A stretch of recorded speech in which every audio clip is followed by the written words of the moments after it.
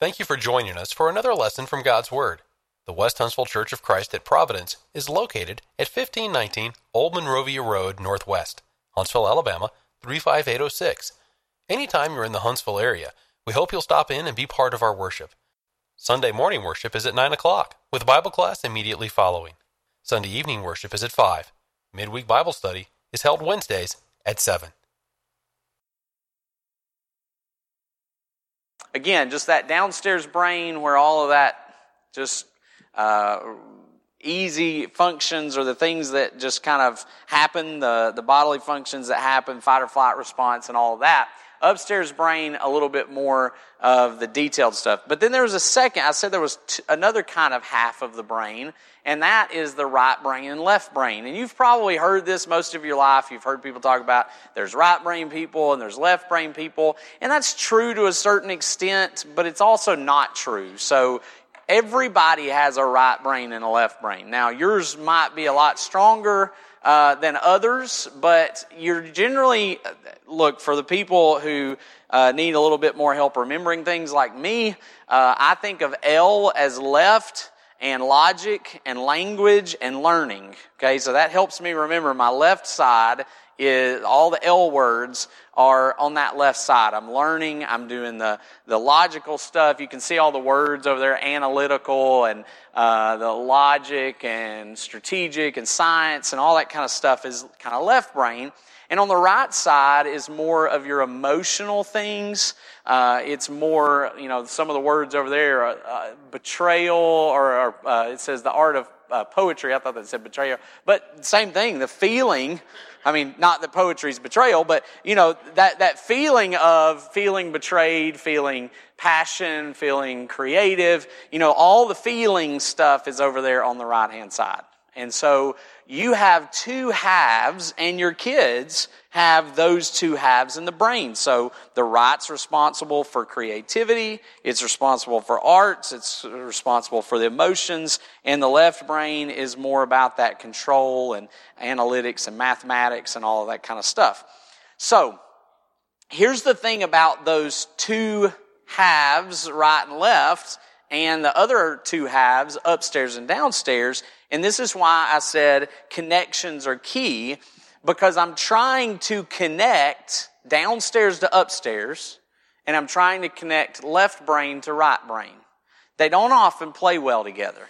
Okay? In fact, they don't really play at the same time many times. You're either really highly emotional, or you are, you kind of get out of that brain and you can think a little bit more clearly. So it's hard for them to work at the exact same time, but you are trying to kind of bridge the gap between them.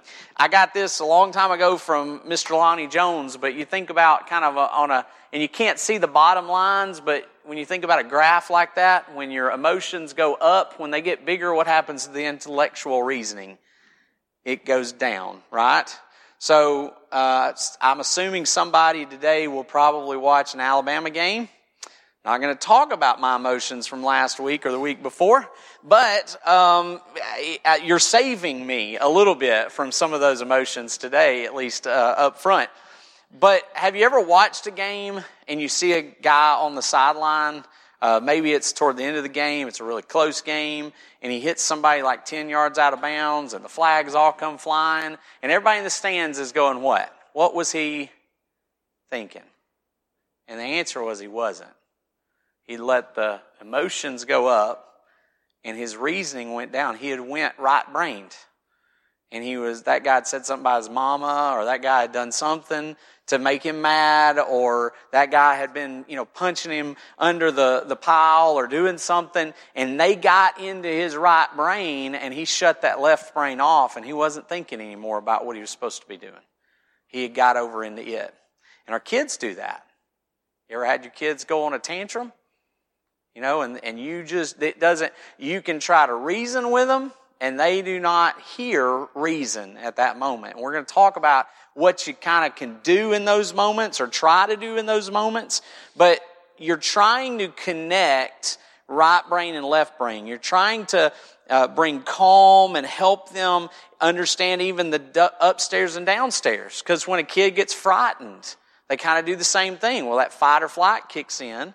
And I've got to try to help them understand the thinking and what's going on, and that they're actually safe in these moments. So I kind of heard it described this way too, and I probably won't get the science completely right, but when you get that fight or flight response, if somebody kicked open, I was looking to see if there was a door, but is there a door right there? Yeah. So if somebody were to kick, I don't know if it goes outside, but if somebody were to kick open a door and, we're sitting here talking and we're in the middle of a conversation and you hear that door slam, every one of our brains is going to immediately, the amygdala is going to send a signal to whatever we need to do. Run, flight, run away or fight or do whatever we need to do. Our brain does that immediately. If it is a threat, we're going to continue in that moment. But let's say they kick the door open and in walks somebody that you know that goes to church with you who just was goofing around and didn't think about it. And the moment your brain sees that, then a different signal is sent, which is a lot slower than the first one. And it's going to go and say, hey, everything's okay, shut it down. Okay? And so your brain will begin to calm down. But those two signals may go at the same time. So there's like an initial signal, and then there's a signal that's kind of a little slower that, takes in the surroundings. I think it's called the OODA loop: observe, orient, decide, and act. I'm gonna take in that surrounding, and then once I realize, oh, we're okay, I calm back down again. Now, if it's a guy with a gun or it's a real threat, we're going to continue into that process of running or fighting. Okay? And so your brain has all of those things going on at one time, and your kids have all of those things going on at one time, and theirs is still growing, and they're trying to figure out what to do with all that. So what you have to do in those moments is you start speaking to them with the right brain. Okay? Now, how many times have you heard when a kid does something wrong, the first thing that we say to them is, that's not the right thing to do, right? Anybody ever heard that? Do you think that helps? Probably not. Not in the moment. Now later, you'll see the tears and they'll get upset and they'll understand when all that other stuff's calmed down. So you can take your fist or your hand and put it up like this. And some people image of the brains kind of look like this. You've got the downstairs part that's right here. You ever heard of flipping your lid? Whoop! You flip that lid and it's all emotions. And over time, we help them understand that wasn't right, that wasn't good. We're going to use the upstairs part to get it again, to kind of come back into where we're supposed to be. But at first, it's all emotions and it's all raw. And you go, well, that wasn't the right thing to do. So, what do we do about it? Well, we connect with them on that right brain, loving touch, empathy, validating their feelings, listening, reflecting. Those are the things that you think a counselor would do. That's what you do. You don't come in my office and I go, stop crying. Why, get over it. That's just not the way we do that. But it's hard as a parent not to do that. I'm a counselor and I still struggle with it with my own kids.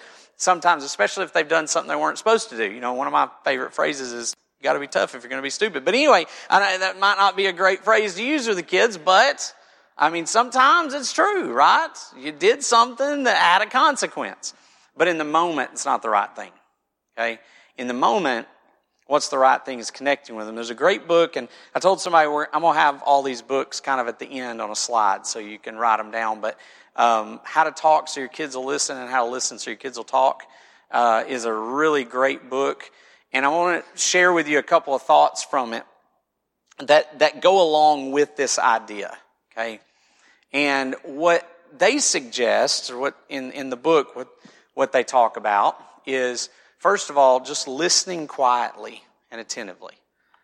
When your kid comes in, if you want them to share with you what's going on in their life, what it is they're upset about.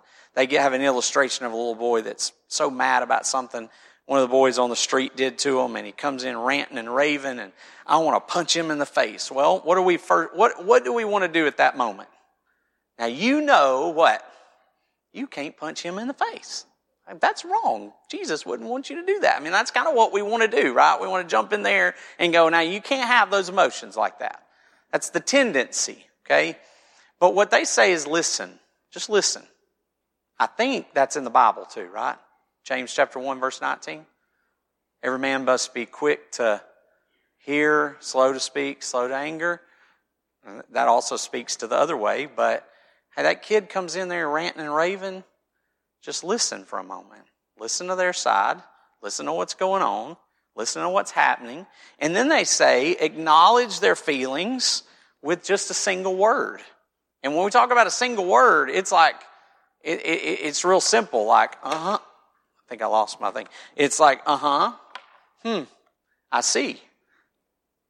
I think I understand. Something along that way. When they're talking, they're trying to tell you this stuff. Well, Billy did this, and I just want to punch him in the face. And okay, I see. I understand. You're telling them I'm with you. I'm with you. I'm following you. I'm listening. Not saying anything back to them yet. And then the third thing is you name the feeling. So at the third point, you help them. What does that have to do with what we're talking about? Are you seeing any connections to what we were talking about earlier?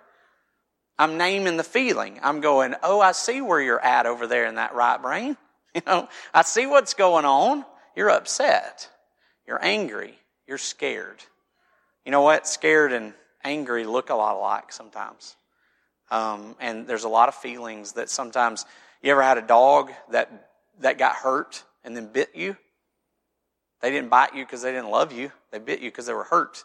Guess what? Hurt people hurt people. They do it all the time. Okay? So when they're hurt, they're going to say things that are hurting. We have to realize they don't always mean the things they're saying. If my son came in and said, I'm going to punch him in the face, I probably know my son doesn't mean that. But I also know that, hey, there's a feeling you've got there. So let me help you connect to that feeling. You're feeling very angry right now, aren't you? You're upset right now. You're scared. They may think they're angry and they're just scared. They may think that they're having some emotion and maybe they're not. And so you're helping define what it is that's going on with them. Like, that sounds frustrating. Man, that must upset you. I can see that you're angry. It looks like you were pretty disappointed, or you're disappointed in them, or whatever. So you're, grow that vocabulary of feeling words so that you can use those and help them understand those. And is that going to help them later in life too? Great book called Emotional Intelligence that says one of the reasons that we have so much violence in our world today is that our kids aren't getting taught that very well. And for generations we've struggled with, we talk about intelligence in school and growing all that, but we don't teach them how to deal with problems. And he talked about how, the author of that book is Daniel Goleman, and he talks about how, when people are hiring CEOs, they may look at your IQ and they may look at my IQ, and our IQs are pretty similar. So how am I going to make a decision on which one of these guys to hire? I want to know which one's good under pressure.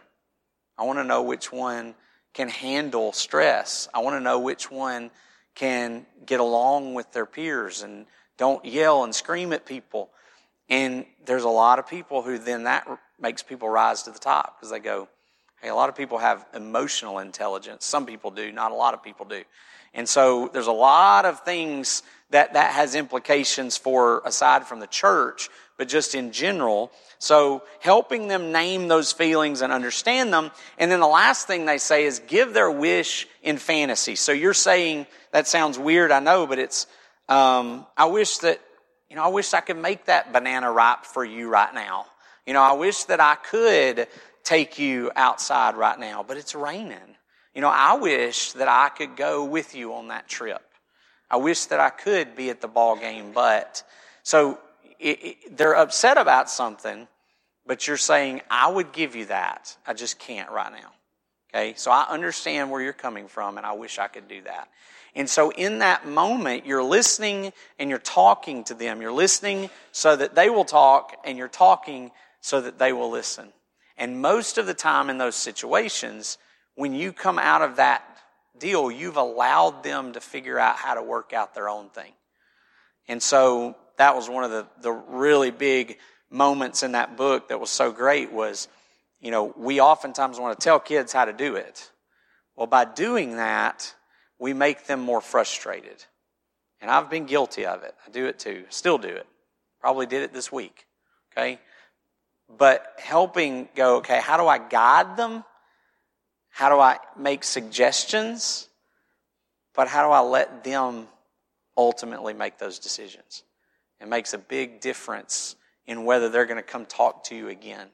Because if every time your kids come talk to you and say, I'm so mad about, or I did, and you go, you shouldn't be thinking that, guess who they're not going to come back to? Because they're not free to share, and I have bad thoughts, and because I have bad thoughts, my parents think I'm bad, so I can't share that with them, and they're going to push that down. And then they're going to deal with it along the way. Okay? So it's a whole lot better if they keep talking to you, and you can have that connection with them and help them connect right brain to left brain and have them connect the downstairs to the upstairs part. Okay? Any questions about that or thoughts, or maybe you've seen it or haven't, or things that you have witnessed in your own family?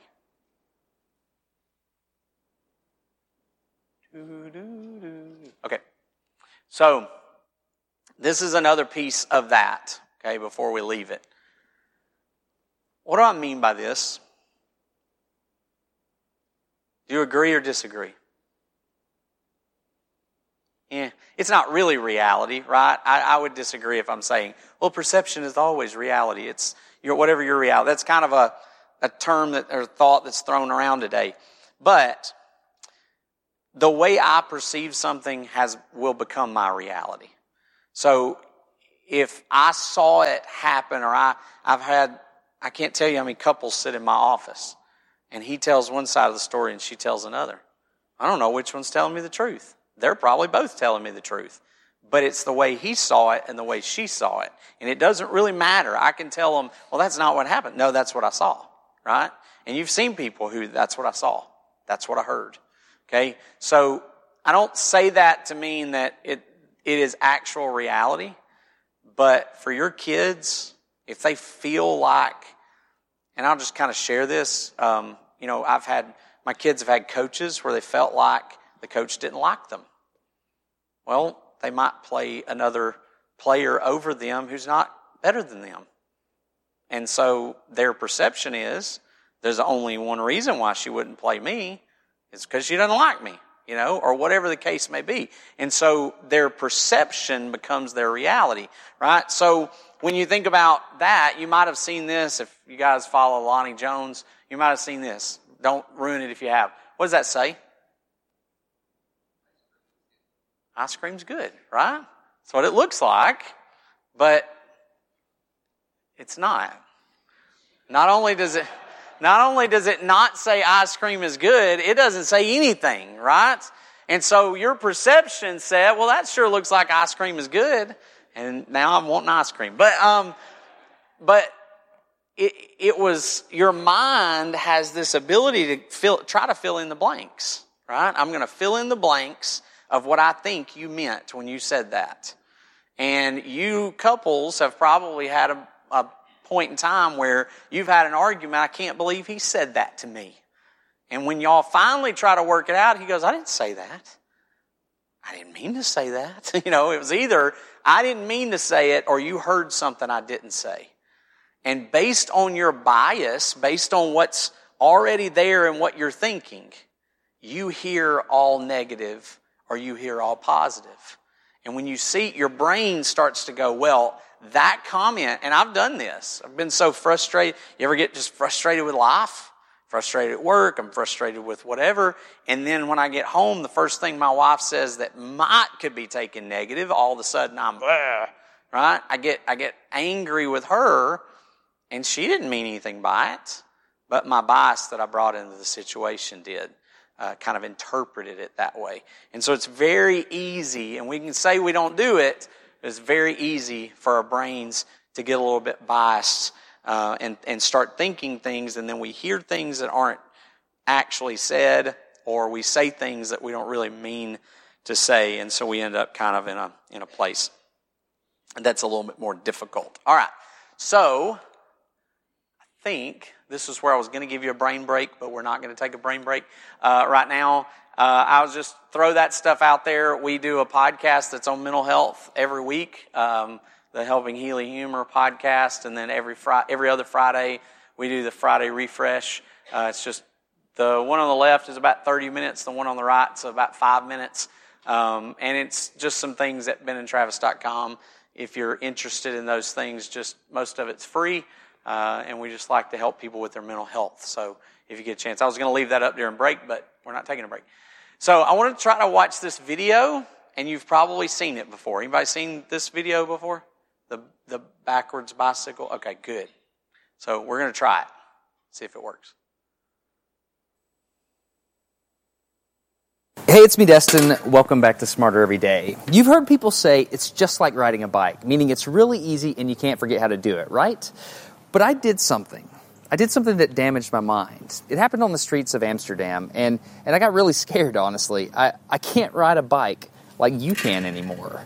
Before I show you the video of what happened, I need to tell you the backstory. Like many 6-year-olds with a MacGyver mullet, I learned how to ride a bike when I was really young. I had learned a life skill, and I was really proud of it. Everything changed, though, when my friend Barney called me 25 years later. Where I work, the welders are geniuses, and they like to play jokes on the engineers. He had a challenge for me. He had built a special bicycle, and he wanted me to try to ride it. He had only changed one thing. When you turn the handlebar to the left, the wheel goes to the right. When you turn it to the right, the wheel goes to the left. I thought this would be easy, so I hopped on the bike ready to demonstrate how quickly I could conquer this. And here he is, ladies and gentlemen, Mr. Destin Sandlin. First attempt riding the bicycle. All right. So the faster I go, the better.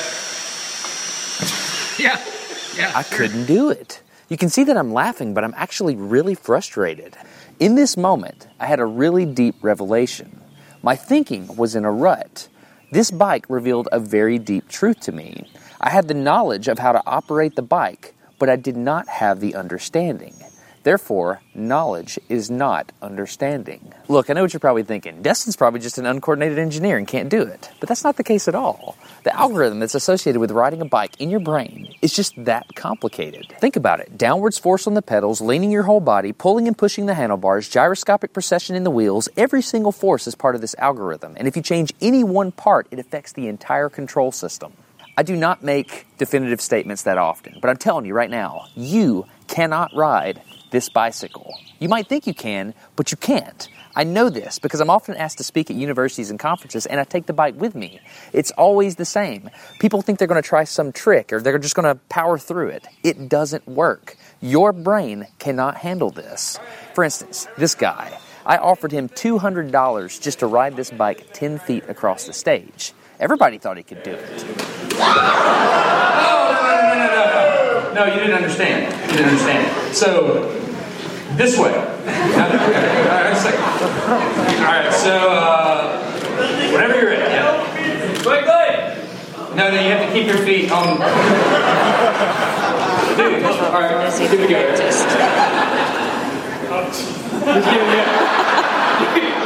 Wait. Like, you gotta start rolling at least. And go. Oh, go!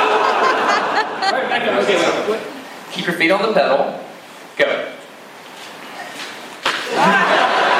right off. Just keep your feet on the pedals. Hands on. Yeah, come on. All right, one more time. Once you have a rigid way of thinking in your head, sometimes you cannot change that, even if you want to.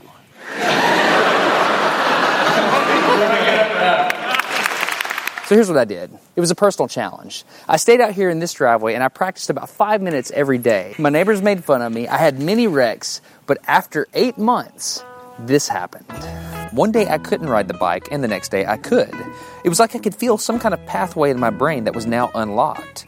It was really weird, though. It's like there's this trail in my brain, but if I wasn't paying close enough attention to it, my brain would easily lose that neural path and jump back onto the old road it was more familiar with. Any small distractions at all, like a cell phone ringing in my pocket, would instantly throw my brain back to the old control algorithm and I would wreck. But at least I could ride it. My son is the closest person to me genetically, and he's been riding a normal bike for 3 years. That's over half his life.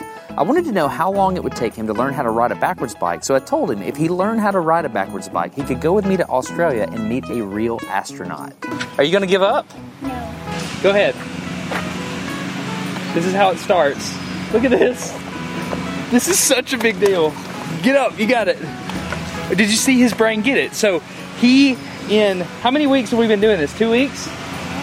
In 2 weeks, he did something that took me 8 months to do, which demonstrates that a child has more neuroplasticity, am I even saying that right, than an adult. It's clear from this experiment that children have a much more plastic brain than adults. That's why the best time to learn a language is when you're a young child. All right, today's bike log. I can ride smooth, I can ride fast. I'm thinking the experiment is over. Okay, now I'm in Amsterdam, a city that has more bicycles than people. The question is, can I ride a normal bike now? I mean, I've spent all this time unlearning how to ride a bike. If I go back and try to ride a normal one, will my brain mess up?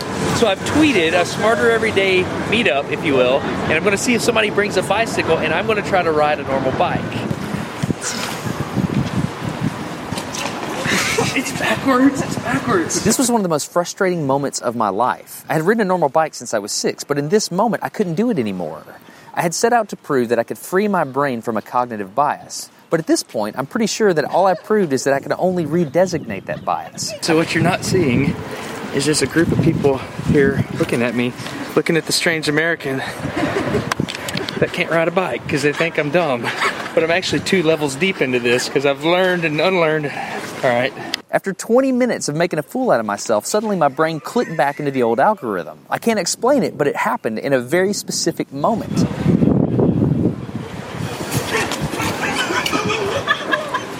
I got it. I'm back. Oh, it clicked. Hold it, it clicked. I got it. Okay, there it is. There was the moment. Okay, I can ride a bike. I tried to explain this to the people around me, and they just didn't get it. They thought I was faking the previous 20 minutes, and I couldn't get anybody to believe me. That looked like I faked that, didn't it? Yeah. Just a fake. You think I'm faking. You don't believe me. That looks so weird. You were like, la, and it's full. You think I'm lying, don't you? I do. I'm not lying. I felt like the only person on the planet who had ever unlearned how to ride a bike, and I couldn't articulate it to anyone because everybody just knew that you can't forget how to ride a bike. So I learned 3 things from this experiment. I learned that welders are often smarter than engineers. I learned that knowledge does not equal understanding. And I learned that truth is truth, no matter what I think about it. So be very careful how you interpret things, because you're looking at the world with a bias, whether you think you are or not. I'm Destin. You're getting smarter every day. Have a good one. Okay, if you want to support I think Smarter Every Day, you can... I think you said that he lives in Hartselle. Is that correct? So I thought he had to live in Alabama somewhere, as crazy as he was, but he had the Alabama hat on. I saw the Huntsville on there. So why do you think we watched that? Is there anything that went along with what we're talking about in there? Yeah, just the neuroplasticity of a child's brain, it took him 8 months to relearn something, and it took a child 2 weeks to learn it. And so when we're talking about that we're developing, that we're growing, that we're helping these kids, that was sort of one of those left brain deals, a left brain experience, trying to learn something new. But those neuro pathways on the right side are going to work much of the same way, right? Because the way I learn to deal with problems, the way that I learn. So we spend a lot of time with school working on this left side, and sometimes we also need to be helping them learn how to deal with their emotions and deal with the right brain stuff. So all of those pathways. Now, there's another piece of that is if you didn't learn how to do some of those things early on, how easy is it to change in your adulthood? Pretty difficult, right? If it's difficult to relearn how to do a bike, that may be sometimes where we have to fall on some grace sometimes with people, because we go, why do they keep messing up? Why are they still taking those drugs? Why are they still doing this? And we've tried to help them. Well, it takes some time sometimes to reroute. And did you hear what he said? Like, he could ride it, but he would jump back to the old way. Like, as long as he was staying really super and hyper focused, he could stay on it. But the moment his brain started, a phone rang or something else, he jumped off that path. So probably teach us that with adults we need to have a little bit more grace, but how important it is to establish a good foundation, right? A good foundation with our kids, and not just biblically, but in their education and in their emotions and in all those different things. So I just think it's a really cool video in and of itself, but I thought that it illustrated that well. Anything else that you noticed in that, or any thoughts that you had in it?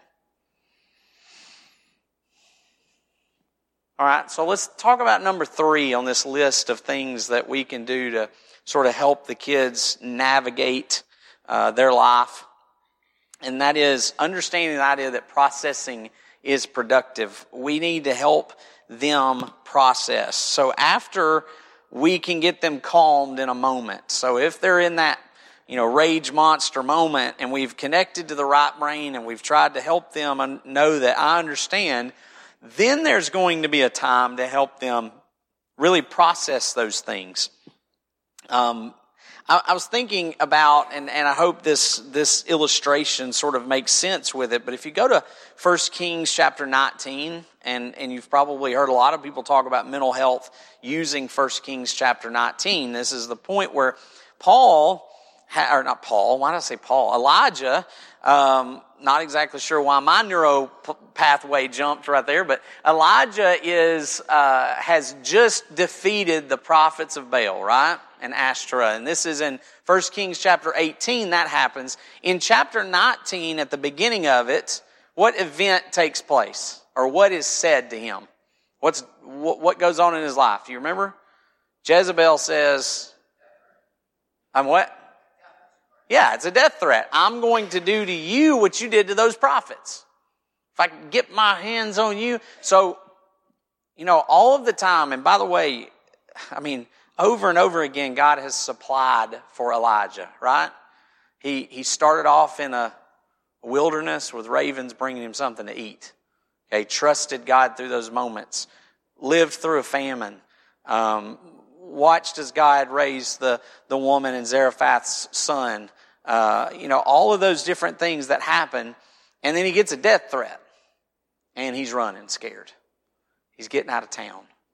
And it's like his emotional, that right brain kind of kicked in. He knows over here that God is with him. He knows what God can do. If God can bring down fire onto his altar and obliterate it and their gods don't do anything, then what he knows is not the problem, right? He gets taken over by what he's feeling. She's after him. She's coming for him. I'm all alone. You notice how many of the statements he makes are more feeling statements than they are like, I know this. Like, I'm all alone now. And so when he goes to the wilderness or goes to the mountain, he leaves, again, he makes really dumb decisions because he leaves the servant even and goes farther than the servant. And then he has the gall to say, I'm all alone, God. Well, of course you're alone. You left everybody back in town. You're not with anyone. So yeah, you're alone. But when he gets up there, what happens in that moment is kind of interesting to me because he gets up there and the angel lets him sleep and gives him food and just sort of allows him time to calm down. And then when God finally does speak to him, God says to him, what are you doing here, Elijah? Tell me about it, Elijah. What's going on? What are you doing here? And Elijah says, well, I've been very zealous for the Lord, the God of hosts, for the sons of Israel, have forsaken your covenant. They've torn down your altars. They killed your prophets with a sword, and I'm alone left. And they seek to take my life and to take it. Earlier, he had said similar things. I'm done. That emotional thing. Well, the funny thing is, not funny necessarily, but God doesn't go, well, you know better than that, Elijah. Did you notice that? God doesn't reply that way. God's allowed him to sit up there and process this.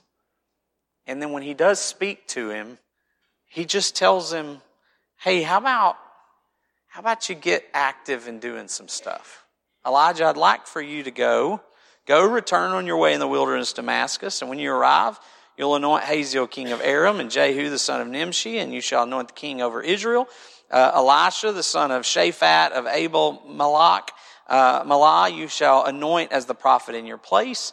And he talks about that there's still those who have not bowed down. And so he allows the right brain sort of to settle down. And then he says, hey, let me give you some things to do. Let me give you some things to focus on. And when Elijah starts focusing on those tasks, then that feeling of I'm all by myself sort of goes away. God sort of did the same thing we're talking about in it helping him process those things that he's going through. So as a parent, you might think about a remote control when it comes to this. And so this is about as close as I could get to a remote control that had the buttons I wanted. So you got a fast forward button, you got the rewind button, and you got the stop button in the middle. So think about with your kids when you're wanting to process what has happened, whatever event it was. Kind of help them, hey, we're going to rewind back. Let's look at what happened. Now, pause the story, and let's talk about what maybe you could have done differently. What are some ways that you could have acted differently in that moment? You did that and it really hurt your brother's feelings, or you did that and it hurt your friend, or, you did that and you got in trouble. There was consequences. So what could you have done differently that might have had different consequences? Positive consequences, good things that would have happened. And so you can rewind, you can pause, you can reflect on whatever the things are, and then you can kind of speed back up, or maybe fast forward in the story a little bit and go, okay, look, do you see what those consequences look like? How did that feel? How did it feel when you got in trouble? How did it feel when they went to the principal? How did it feel when whatever the consequence was? If you want a good game to play with your kids to talk about consequences, Chutes and Ladders. Pull out Chutes and Ladders. I do that with my kids at school all the time. I go, let's play Chutes and Ladders. And when in Chutes and Ladders, you land on something. I don't know if y'all remember Chutes and Ladders or not, but if they do something good, like if they save their money, there's a little ladder there. If they land on that one, and it goes up here and they're at the fair or whatever, And then you get on up, and if they stole a cookie from the cookie jar before supper, you have this chute that takes you down, and there's a broken jar, they got in trouble, all that kind of stuff. And so, a lot of times I'll talk to them as we play the game, and when they hit the ladder and go up, I go, hey, tell me about a time when you did something and it had a good consequence. Tell me about a time when you did something and it turned out well. And then when we hit a chute or a slide, I'll say the same thing. Tell me about a time when you did something kind of had a bad consequence. And I do that a lot of times with the kids that are continually getting in trouble in class. Let's talk about some things that you can do differently. What could you have done differently that time that wouldn't have done that? That might have turned out differently. Who could you have talked to? What could your response have been to your friends? Like, what are some of the things you could have done? So a lot of times I'll take games with individual kids, and we'll use games, take Jenga and talk about, a lot of times we say things to people, and when we're pulling those things out, we think, oh, we're making ourselves better, but in the end, it ends up falling, okay? And so you play those games and talk about different concepts and things. It helps them see. So as a counselor, this is just another little note, people talk, like adults talk. You get them in there and go, hey, tell me about what's going on, blah, blah, blah, blah, blah, blah. They'll talk to you forever. Kids play. And they need to act it out. They need to play it out. They need to do something in a game form or in activities that will help them be able to process it a little bit better. Because they're not good. See, they haven't gotten that upstairs part completely developed yet. But the downstairs part is, so you got to kind of play with them, do some things, throw in a ball, something to engage some of those things to help them process. So, just a couple little notes. Any thoughts on that or questions? So, the fast forward, the rewind, the pause, and then a couple of things that I think need to happen. One is we're trying to help them exercise the upstairs brain, okay? So how do we exercise the upstairs brain? Well, we've got to allow, this one's tough. This one's really, really tough for us as Christian parents. But we've got to allow them to problem solve. And we've got to allow them to make mistakes. That was tough sometimes. We do not want our kids to make mistakes, and we don't want them to have to deal with the problems of mistakes. And that's not just a Christian thing, but how many times have you known people whose parents got them out of every trouble they ever got in? How much did that help them in the long run? Not usually. Not very much. They have to learn how to make mistakes, and they have to learn how to figure out things on their own. And so exercising that upstairs brain. Now, remember Hanauma Bay that we were talking about earlier. There's a certain waters you let them wade into. I don't go, oh, my kid's running out in the street. Let's see how this let's see how this goes, right? I'm not going to do that. But I am going to help them connect to when I say stop and they don't, I might give them a lick on the bottom. Because the next time we're in the yard and I say stop and they keep running toward the road, they're going to get a worse lick, right? So there's a point where I go, okay, I'm going to let them make some mistakes and go, that's what happens when you do it. There's certain areas that you don't do that. Obviously, you don't want them running into the road. But when they make mistakes and when they do those things, we then help process that. Let's talk about what just happened. Let's talk about how that got you in trouble. We can't protect them forever from making mistakes and messing up. So give them enough a leash that they can make a mistake, but not so much that they're going to end up hurting themselves, right? So you got to give them a little bit of leeway. And every kid, that may be different. Every family, that may be different. But giving them the opportunity to struggle, because if they don't struggle, then they're probably not going to grow. You've probably all heard the story of the butterfly, right? You put a butterfly in a cocoon. There was somebody one day saw the butterfly trying to get out of the cocoon. And as it's growing, the caterpillar's trying to grow the wings, and they're like, I can't handle that struggle. So they cut it open and let it loose, and what? Can't fly. Because the very process that allowed it to fly was the struggle. And so sometimes you got to let them struggle.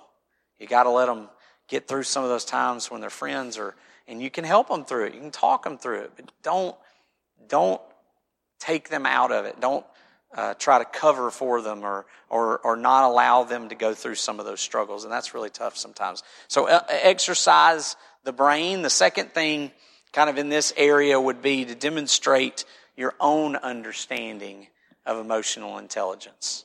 How do you handle problems? What do they see from you? We kind of mentioned this earlier when we're talking about our parents. How did your parents demonstrate problem solving? What that they did you learn from? And, what have you started passing on to your children? What are some of those areas that we can help them understand emotional intelligence? How does it look in your home when you get frustrated? I'm not asking you to necessarily say that out loud. I don't believe in arguing with my wife in front of my children in everything. Okay? I think major things we try to go and talk about without the kids present. But it's okay sometimes for them to know that, hey, we're working on something. We're working out, and here's how you argue. I meet with kids all the time that all they ever see of their parents arguing is screaming and yelling and throwing things. And so guess what they're going to learn to do when they have an argument? Scream and yell and throw things. And so if they don't see you have conversations with, arguments with, or at least disagreements with someone, and they don't see you demonstrate it, it's going to be hard for them to learn. They're going to learn it from somebody. They're going to learn it from their friends, or they're going to learn it from TV, or whatever the case may be. So what words and actions do we demonstrate for them? What kind of words do we use in conflict? I love Colossians chapter 3. There's all sorts of good stuff in Colossians chapter 3 about, we've been raised with Christ, therefore we're living differently. And it talks about, the unity that we have with each other and the compassion and the peace and all of those different things. And kind of at the end of that section where he's talking about all of that, to the Colossians he says, and then in whatever you do in word or deed, do all in the name of the Lord Jesus. That means with His stamp of approval. The way you handle conflict, let it be the way that God would want you to handle conflict. And that's a demonstration and that's a teaching to them of what they need to do as well. Do you react to situations similar to your parents? Do you react differently than your parents did? Let me just stop right there. Anybody want to say anything about that, or any observations you've made about that, whether your kids act like you or you acted like your parents in any way? Or did everybody want to be different than their parents? Yeah. And some of that is, hey, Dad makes mistakes. Dad messes up sometimes. And, let's talk about what Dad could have done differently. I've done that with my kids. I've said, I should not have said that to y'all. I should not have said it that way to y'all. I was disappointed in what you did, or whatever the case was at the time. I don't remember, but I've said that. Like, I shouldn't have done that, and I'm sorry. That's not the response I should have had. And I don't expect that kind of response from you guys. So while we're talking about it with that left brain, we know I'm going to share with you that that's not the way that we act. And I'm in trouble, and you will be if you act that way. So we're going to, we kind of have that back and forth. And then that way when they say, well, you did it. Yeah, but remember, we talked about that. And neither of us are supposed to be doing that. And I did it wrong, but that doesn't mean you're supposed to continue. So, that's a learning process. But I think, we grow up thinking our parents, I think on some level our parents can't do wrong sometimes. I mean, I don't remember, I didn't have that much of a rose-colored glasses about my dad, but we overlook a lot of things our parents do, and we kind of gloss over it unless we're just in a really rough situation. We try to gloss over those things and ultimately remember the good stuff. But man, we do latch on sometimes to the way they do things. Anything else?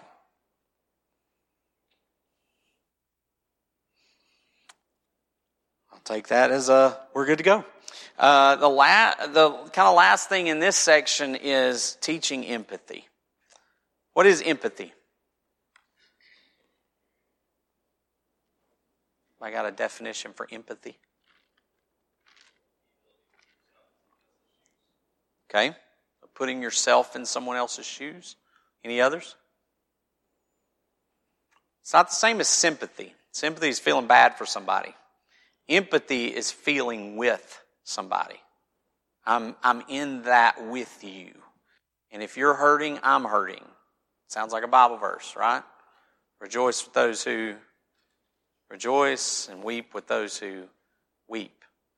Man, two passages that really I love. I spent a lot of time on.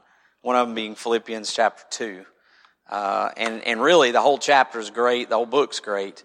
But he begins Philippians chapter 2 by simply saying, this is how I want you to live. And then in verse 5, he says, have this mind in you that was also in Christ Jesus. So he's saying all these things I just said are the mind that Jesus had. And then he describes what that looked like. But he says, therefore, if there's any encouragement in Christ, if there's any consolation of love, if there's any fellowship of the Spirit, if there's any affection and compassion, then make my joy complete by being of the same mind, maintaining the same love, united in spirit, intent on one purpose. And really look at these two. Do nothing from selfishness or empty conceit, but with humility of mind regard one another as more important than yourselves. Don't merely look out for your own personal interest, but also the interest of others. There's so many times in the Scripture where Jesus was in a moment of empathy with people.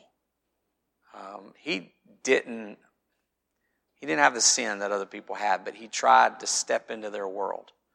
The woman at the well, he stepped into her world. Give me a drink of water. I can't give you a drink of water. You're a Jew. You guys are, you think we're filthy. Just draw me some water, And he actually goes on to say, well, if you'd have known who I was, you'd have asked me for a drink of water. And so he shares a moment with her.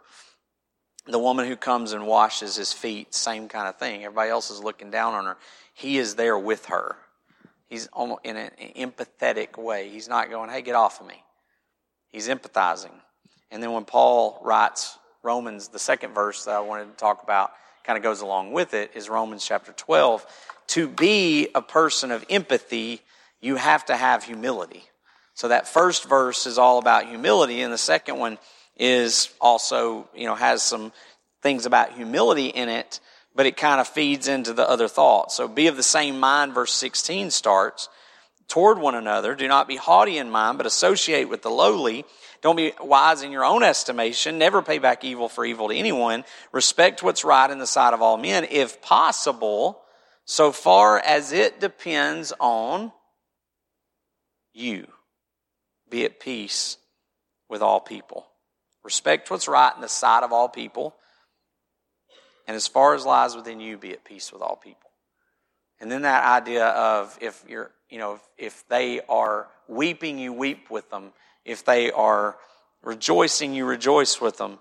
If they need a cup of water, if they're thirsty, you give them something to drink. If they're hungry, you give them something to eat. You're in that moment with them. Titus chapter 3 and verse 14 is another one of my favorite verses. Our people must learn to engage in good deeds to meet pressing needs so that they will not be unfruitful. There's this idea of we are so at one with each other that we know what the needs are and we meet them and we're right there with them. We're feeling with them. And that is such an important thing to have with our kids as well. Be present with them in the moment. So, I'm trying to remember, what time did we say we were going to finish up? Was it 3:30 or 3? 3? Okay. 3:30? Whatever. We'll finish when I get done, I guess. No, I'm just kidding. I won't keep y'all any later than what your cutoff time was. But I have one more thing that I wanted to share, one more kind of section I wanted to share with you. I was just trying to get a gauge on that. Oh, I went back. And that is coping skills. Coping skills are crucial when it comes to our kids. We all have coping skills, right? So you have either adaptive coping skills or what we call maladaptive coping skills. What's the difference? Good versus bad. I started to say benadaptive, but that's not actually a word. So like beneficial versus maladaptive or things that are not good for you. But we all have adaptive and maladaptive coping skills. Can you name, it doesn't have to be yours, but just think about it. What are some maladaptive coping skills? Or maladaptive things that we cope with? They might not be skills. Overeating junk food. Thanks a lot. All right, so what else? That it? We just overeat? What? Hitting. Okay, I got emotional and I hurt somebody. What?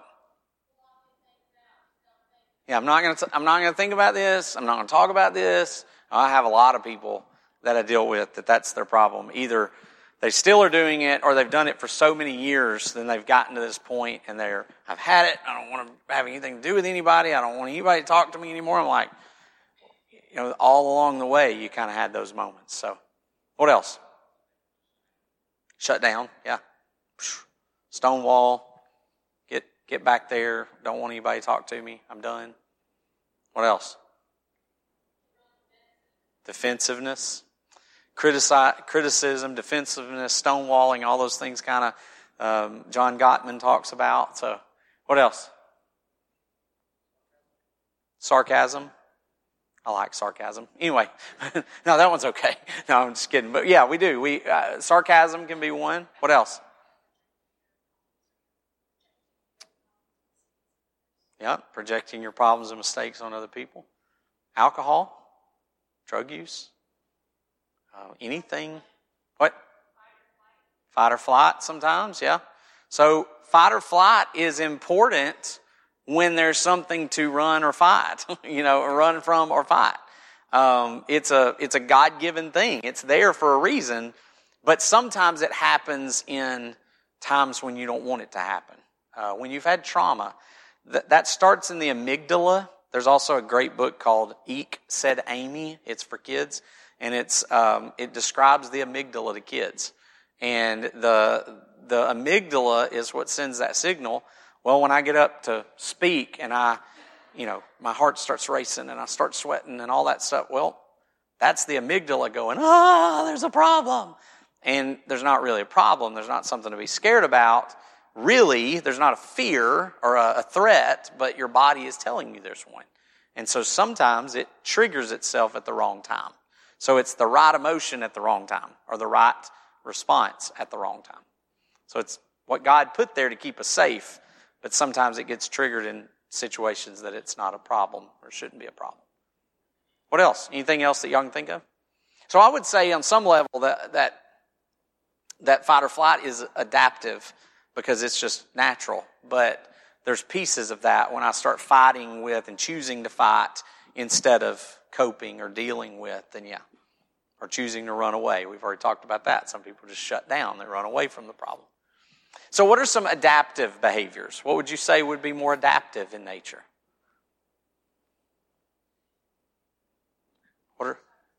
Okay, exercise is a good one. Now, can you make that a maladaptive one? Can you over-exercise? Yeah. I mean, there's people who use that to cope and they turn it into a maladaptive one, but done within reason, it's very adaptive and helpful. What else? What? Prayer? Absolutely. Reading your Bible or other things, just kind of getting escape on some level. It all depends on what we're talking about. Are we talking about stress? Are we talking about, arguments with other people? There's all sorts of different things we could be discussing. But yes, prayer and reading. What else? Deep breathing and meditation. We're going to talk a little bit about some of these in a minute, but I just wanted to kind of get what yours were. But yeah, that's a great one. What else? What? Good communication. Yeah, instead of shutting down, we're going to talk and we're going to work this out. And we're going to deal with it on some level. So yeah, that's a good one too. Anything else? Naps. Hey, Elijah was told to sleep, get up and eat, and go back to sleep again. So sometimes it is. Now, if he'd have done that for a month or two, then we'd probably went, that's not good. So just like exercise, eating and sleeping can be the answer to some things. That whole Snickers commercial, great marketing, right? When you're not yourself, when you haven't had something to eat. That is an actual true thing. You get hangry. We talk about hungry, angry, lonely, tired, bored, and stressed. HALT. I know it doesn't sound nice. HALT BS. But that's what it says. Hungry, angry, lonely, tired, bored, stressed. Those are the 6 areas where people become their weakest. Okay? So men and women who struggle with pornography. Hungry, angry, lonely, tired, bored, stressed. People who struggle even sometimes with alcohol and other things. Those are the weak moments. Hungry, angry, lonely, tired, bored, stressed. So when you get in those moments, sometimes I do just need to eat. I need to eat something. I need to go walk. I need to talk to someone because I'm lonely. I need to just do some of those things that are just normal things, but I have separated myself, like Elijah did, from the healthy, good things, and I need to think about what's my diet look like? What's my workout regimen look like? What am I doing in these different things? During March Madness, one of the things I do in the classes with the kids is I take an old basketball and I ask them to give me ideas of things they can do when they're upset. And we write on the basketball all these different ideas. I can go for a swim. I can go for a walk. I can exercise. I can breathe. I can eat ice cream. I can, they get all these different things. And then I'll have them fill out a March Madness bracket. And I think we usually do like 16 things. Maybe we do 32. I don't know. But we start on this sheet and they fill out all those things. And then I have them go through and go, which one would you rather do? You have each of these 2, and so they do that, and they fill the whole bracket out till they come up with their favorite coping mechanism, basically. So here's all these things we can do so that they think through it. Here's things I can do when bad things happen. Here's things I can do when I get upset. Here's things I can do when, I'm struggling in different areas. So that's a huge thing. Maladaptive versus adaptive. So in that fight or flight situation, I want us to go back to that for a moment. What all takes place in our body when that happens? Physiologically, what happens? And let me just say it this way. Let's think about it when you go into, anybody ever had a panic attack or had stress and you really felt it in your body? Okay, so your amygdala is triggering, usually with a panic attack, when it doesn't need to. I've got friends who were overseas and had things happen, around them. And in those moments when they see something or smell something or whatever around them that reminds them, they're back there. And that's not their fault. It's their amygdala goes, similar is same. So your brain doesn't know the difference in similar and same sometimes. So it sees an imprint of the sand. If you put your hand in the sand like this, you're going to pull it away and there's an imprint of your hand there. That's what happens in the brain when you've had trauma. There's an imprint. Well, the next time something looks like it matches that imprint, guess what? My triggers start going off. And when I start getting that emotion, then my heart, or when I start getting that fight or flight from my amygdala, my heart rate goes up. My breathing starts getting deeper and more labored because I'm going to have to run or I'm going to have to fight. And my skin begins to glisten because I'm sweating. I might feel sick at my stomach because if I'm going to run or fight, guess what I need to do? I need to get rid of it. And that's, you scare a deer, scare an alligator, scare something, they're likely to do that, okay? So one way or another, I'm going to feel like I got to go to the bathroom or that I got to throw up. So almost every organ in your body responds to that threat. My ears kind of get that real perked up. I'm really listening. My eyes might dilate. All that stuff happens, or whichever way that is. But they start taking in everything around it, right? So everything in my body starts responding. Which of those things can I control? Can you control your heart rate? Not easily, right? You can, but it comes through a different system. I can't go, stop sweating, okay? I can't tell myself to, okay, belly, it's, quit feeling like you're, going to throw up. Now, I can say, I'm okay. I can talk to myself. But what can I control? You said it earlier, right? Breathing. And the lungs are the reset button of your body.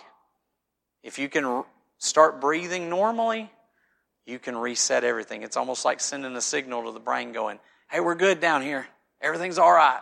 Checks out. Nothing going on here. So if you can start breathing normally and you can start kind of trying to shift out of that emotional brain into the left brain. So with your kids, when they're dealing with those things, breathe. Hey, just give me some breaths. And it's not breathe deep and it's not breathe shallow. It's just normal breathe. Okay? There's some things you can download on the internet with your little kids. I do this with the TK in the kindergarten. I download this rainbow picture and we talk about God and the rainbow and all that kind of stuff. And you can start with them here. I have them color it so that they can feel the color. Colors have a texture to them when they've colored them. So they can kind of feel that, but then they can run their finger up it and they breathe in and breathe out. Breathe in and breathe out. Breathe in and breathe out. And we'll just sit there and practice. Breathe in, breathe out. Breathe in, breathe out. And it kind of gives them something to do, something to focus on, something they can feel. So there's a lot of different coping skills that people learn or can learn. And a lot of it has to do with that. Sorry, I didn't click the slides in time. But it has to do with that, the breath that we have. So fight or flight or freeze. We don't usually talk about the third one. But have you ever, walked up on a deer out in the woods? They don't immediately run. Generally, they don't fight unless you corner them somewhere, okay? But they're going to freeze at first. Why? Why do they freeze? Why is that one of the responses. It seems dumb, but why is it a response? Overload, sometimes. I think there's maybe another reason. I struggled with it for a while. That's what I kept thinking. I think if you've ever been in the woods before, a deer doesn't look like it could be camouflaged. But I've literally sat in a tree stand before and been watching all morning, and all of a sudden it's like, ta-da! And there's one sitting there. And I'm like, where did you come from? Like, I didn't see you walking through the woods. They're so quiet. I heard every squirrel in the woods, but I did not hear you. And it was right there, and it's so camouflaged. So at first sign, they go, don't move. Because if I don't move, they don't see me. And they're accurate most of the time. Well, if you're in class and you start getting worried that she's going to call on you, what are you going to do? She's not going to see me. You know, my oldest son, I'd say graduated this last year. He was in TK or preschool. And when he graduated to go to kindergarten, I can remember him standing up there in front doing this. And I was like, you know everyone can still see you, right? Like, he thinks, okay, I can't see you, so you can't see me, right? And so there's that idea of I'm going to freeze in that moment because I don't want to get called on. I don't want to be seen. And so I think the brain says, hey, a lot of animals in the animal kingdom, they can do that and survive. And so it's all that natural process that God put there to begin with. But then when you're kind of pushed, you end up going into something else a lot of times. So I want us to think about a couple of different things that you can do and that you can do with your kids to help them process, to help them kind of do all of the stuff that we've talked about today. And one of those is just writing expression. Let them journal. I tell a lot of people that I work with, just journal. Write your feelings down. Some people aren't really good at talking about them. Write them. Write poetry. Write songs. Teenagers, especially, they are, I said sometimes I talk to people about teenage brain, and we're not going to get into as much into that this time, but their brain is so creative. It's the most creative time in your life. So many things have been invented. So many great songs have been written by teenagers. Okay? Because they're creative, because they are really right-brained. They're into that emotion all the time. They're constantly upset about something. Okay? So they've got that brain, and so they do really good with it. So express. Write those things. Do poetry. Do journaling. Do whatever. Anybody in here done that in the past at some point? Found it helpful, maybe. So some of those things that you can do. Another thing that you can do with your kids is teaching them mindfulness. Anybody familiar with mindfulness? Okay, so will you help me do something real quick? Somebody, can you pass a sucker out to everybody? You don't have to eat it, okay? So we talked about junk food. Here comes the suckers. Just pick one, whatever. I want you to think about, we'll get to that in just a moment. But while he's passing those out, mindfulness is being aware of what is going on around you, okay? Most of the time, if I'm in a panic mode, I'm worried about something that is, especially as an adult maybe, but kids too, I'm worried about what's going to happen, or I'm worried about what has happened. Right? So think about times that you panic or you're stressed. Like right now. Is there any stress in anybody's life right now? Okay, I'm raising my hand because I have some, okay? So is there a threat around me right now other than I'm public speaking? To some of you, it's like, yes, you're publicly speaking. That's a threat to me. But for me, I'm kind of used to this. So this morning I was stressed about it. I'm in the middle of it now. I don't worry about it too much. But this morning when I was doing that, there's a thing about mindfulness is just being aware of what's happening right now, because, when I was in my office this morning and thinking more about what I was going to talk about here, I wasn't here in front of you. So I was worrying about something that was coming, or I was thinking about that time I messed up when I was speaking in the past, right? And so I wasn't in the moment. If I had just sat there and breathed and thought about what I could see, what I could hear, what I could feel, what I could smell, and what I could taste, the 5 senses, then I would be in the moment where I'm at. And so sometimes with kids, it's, hey, let's get in the moment. Some of you have already gotten the moment with that sucker. It's a good thing. Okay? But when you take that sucker, you can get all 5 senses pretty much with a dum-dum. Okay?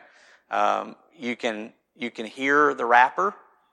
You can annoy the parents. Kids can annoy the parents by going around their teeth, right?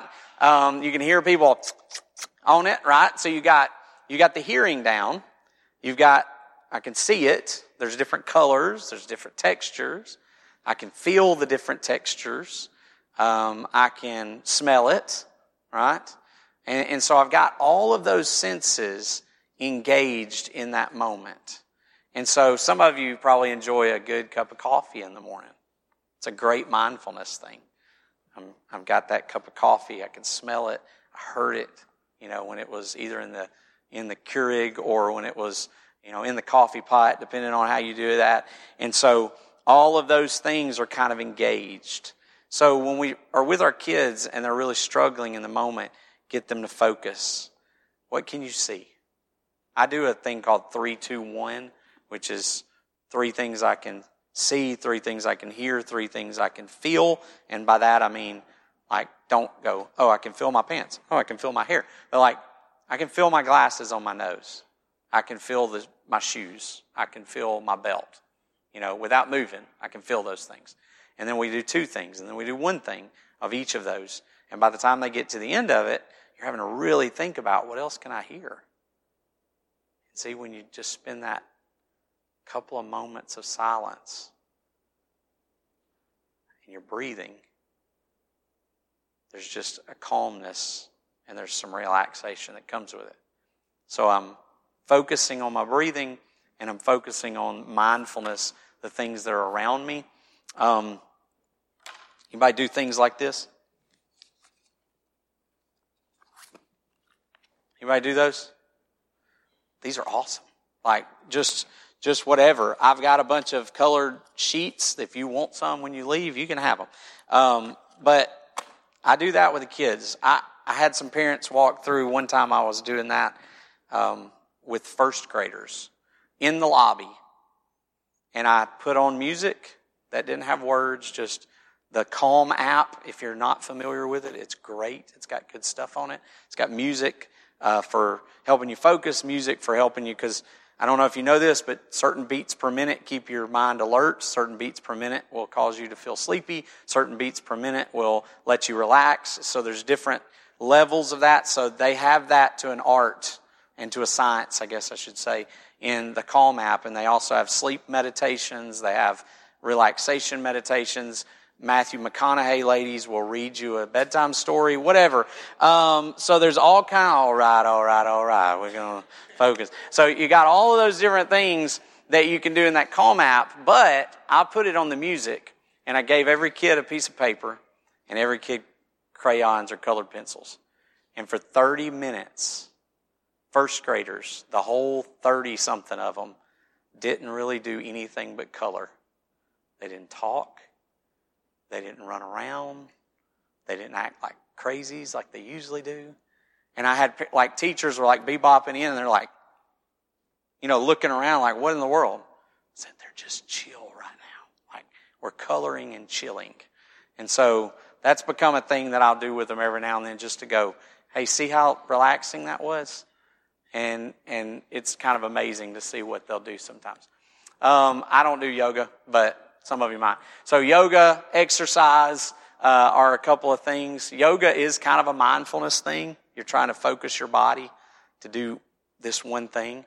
So teach your kids that. Teach your kids some exercises, walking or whatever else that they might do. And then just fun activities. We talked about that at the beginning. But what are some things that we can do together as a family? What are some things that we can do to encourage each other? And let their mind not always be about the difficult stuff. Let's do some fun stuff. some things that, and like I said earlier, you can play.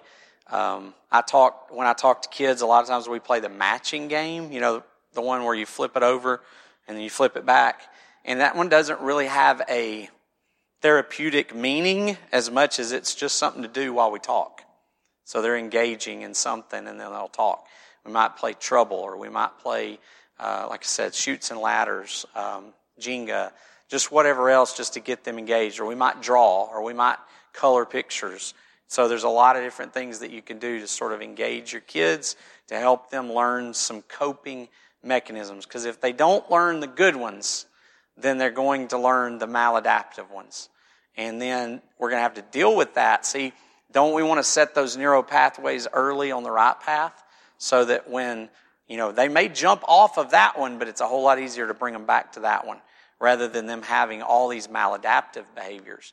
We don't have time to go into and talk about ACEs, but the adverse childhood experiences.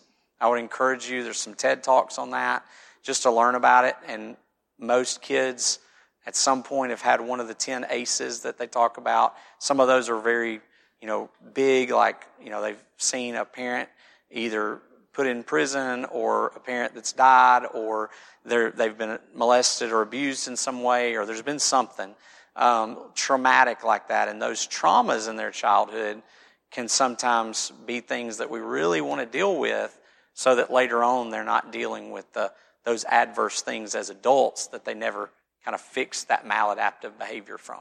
So there's a lot of things along that line. So that was our brain break. That's kind of the end. There is most of the books that I talked about today. I don't think I mentioned Feeling Good, but there's a lot of mention in that book of cognitive distortions that we sometimes fall into. We call it stinking thinking.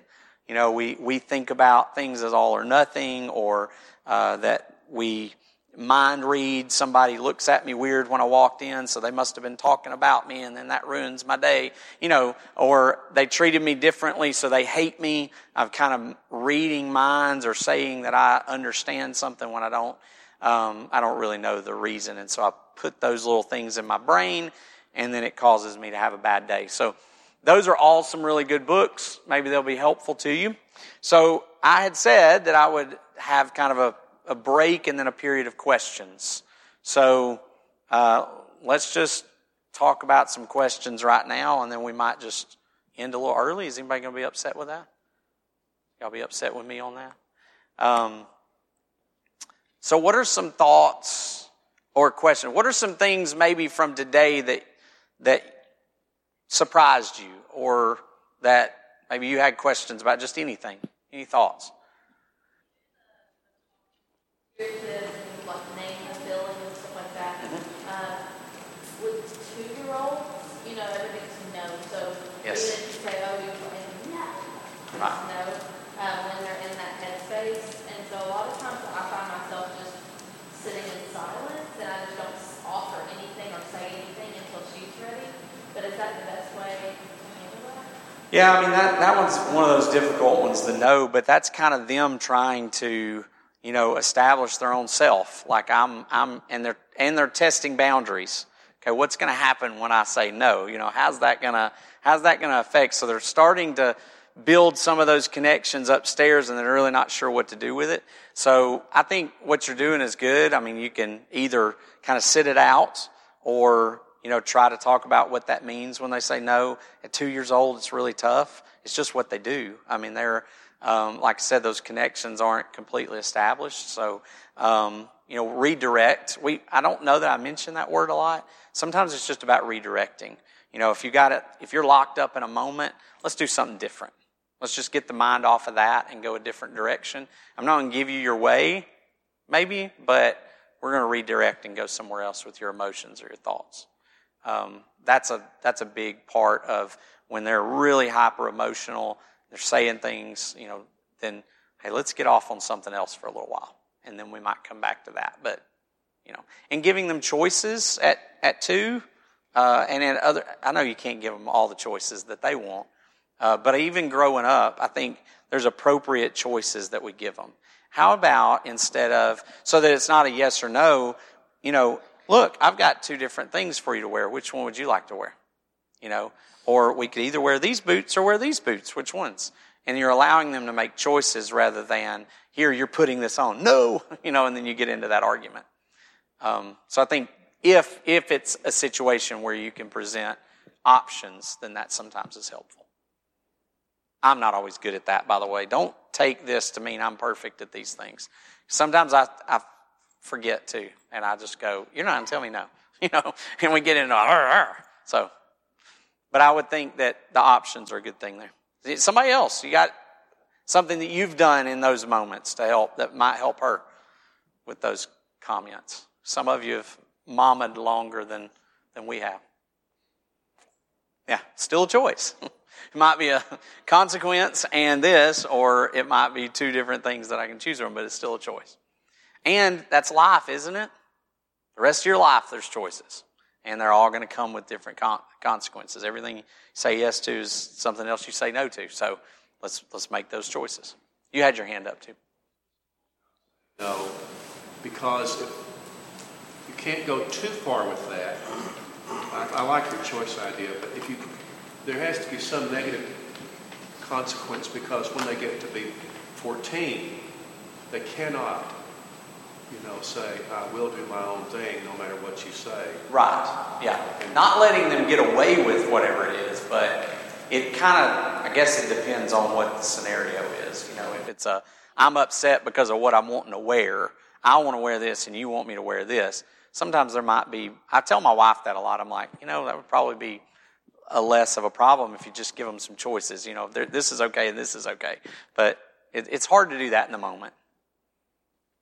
I think it's really good if you think about choices before they tell you no. Because, maybe when they say, yes, but I would like to wear, well, then you do the choices. But after they say no, then there's this thing about God and His children defining Him that you have to put in them real early. Yeah. So there's some things to be thought about there for sure. And I think thinking ahead and going, okay, when I speak to them, helping them make choices, because there's a very real, another spiritual part there is they ultimately will make the choice to follow God or not. And it has to be their choice. You can tell them, this is what you have to do, until they get to the point where they're not in your house anymore. And then they're having to make those decisions on their own. So that's 2 is what you're trying to help them get to. You can make some choices, you can't. But at 2, it all is kind of a process. There's going to be certain things my teenagers tell me no. I go, look, you don't have that right anymore. You can't tell me no on certain areas. So that's good points. Anything else? Any other questions or thoughts?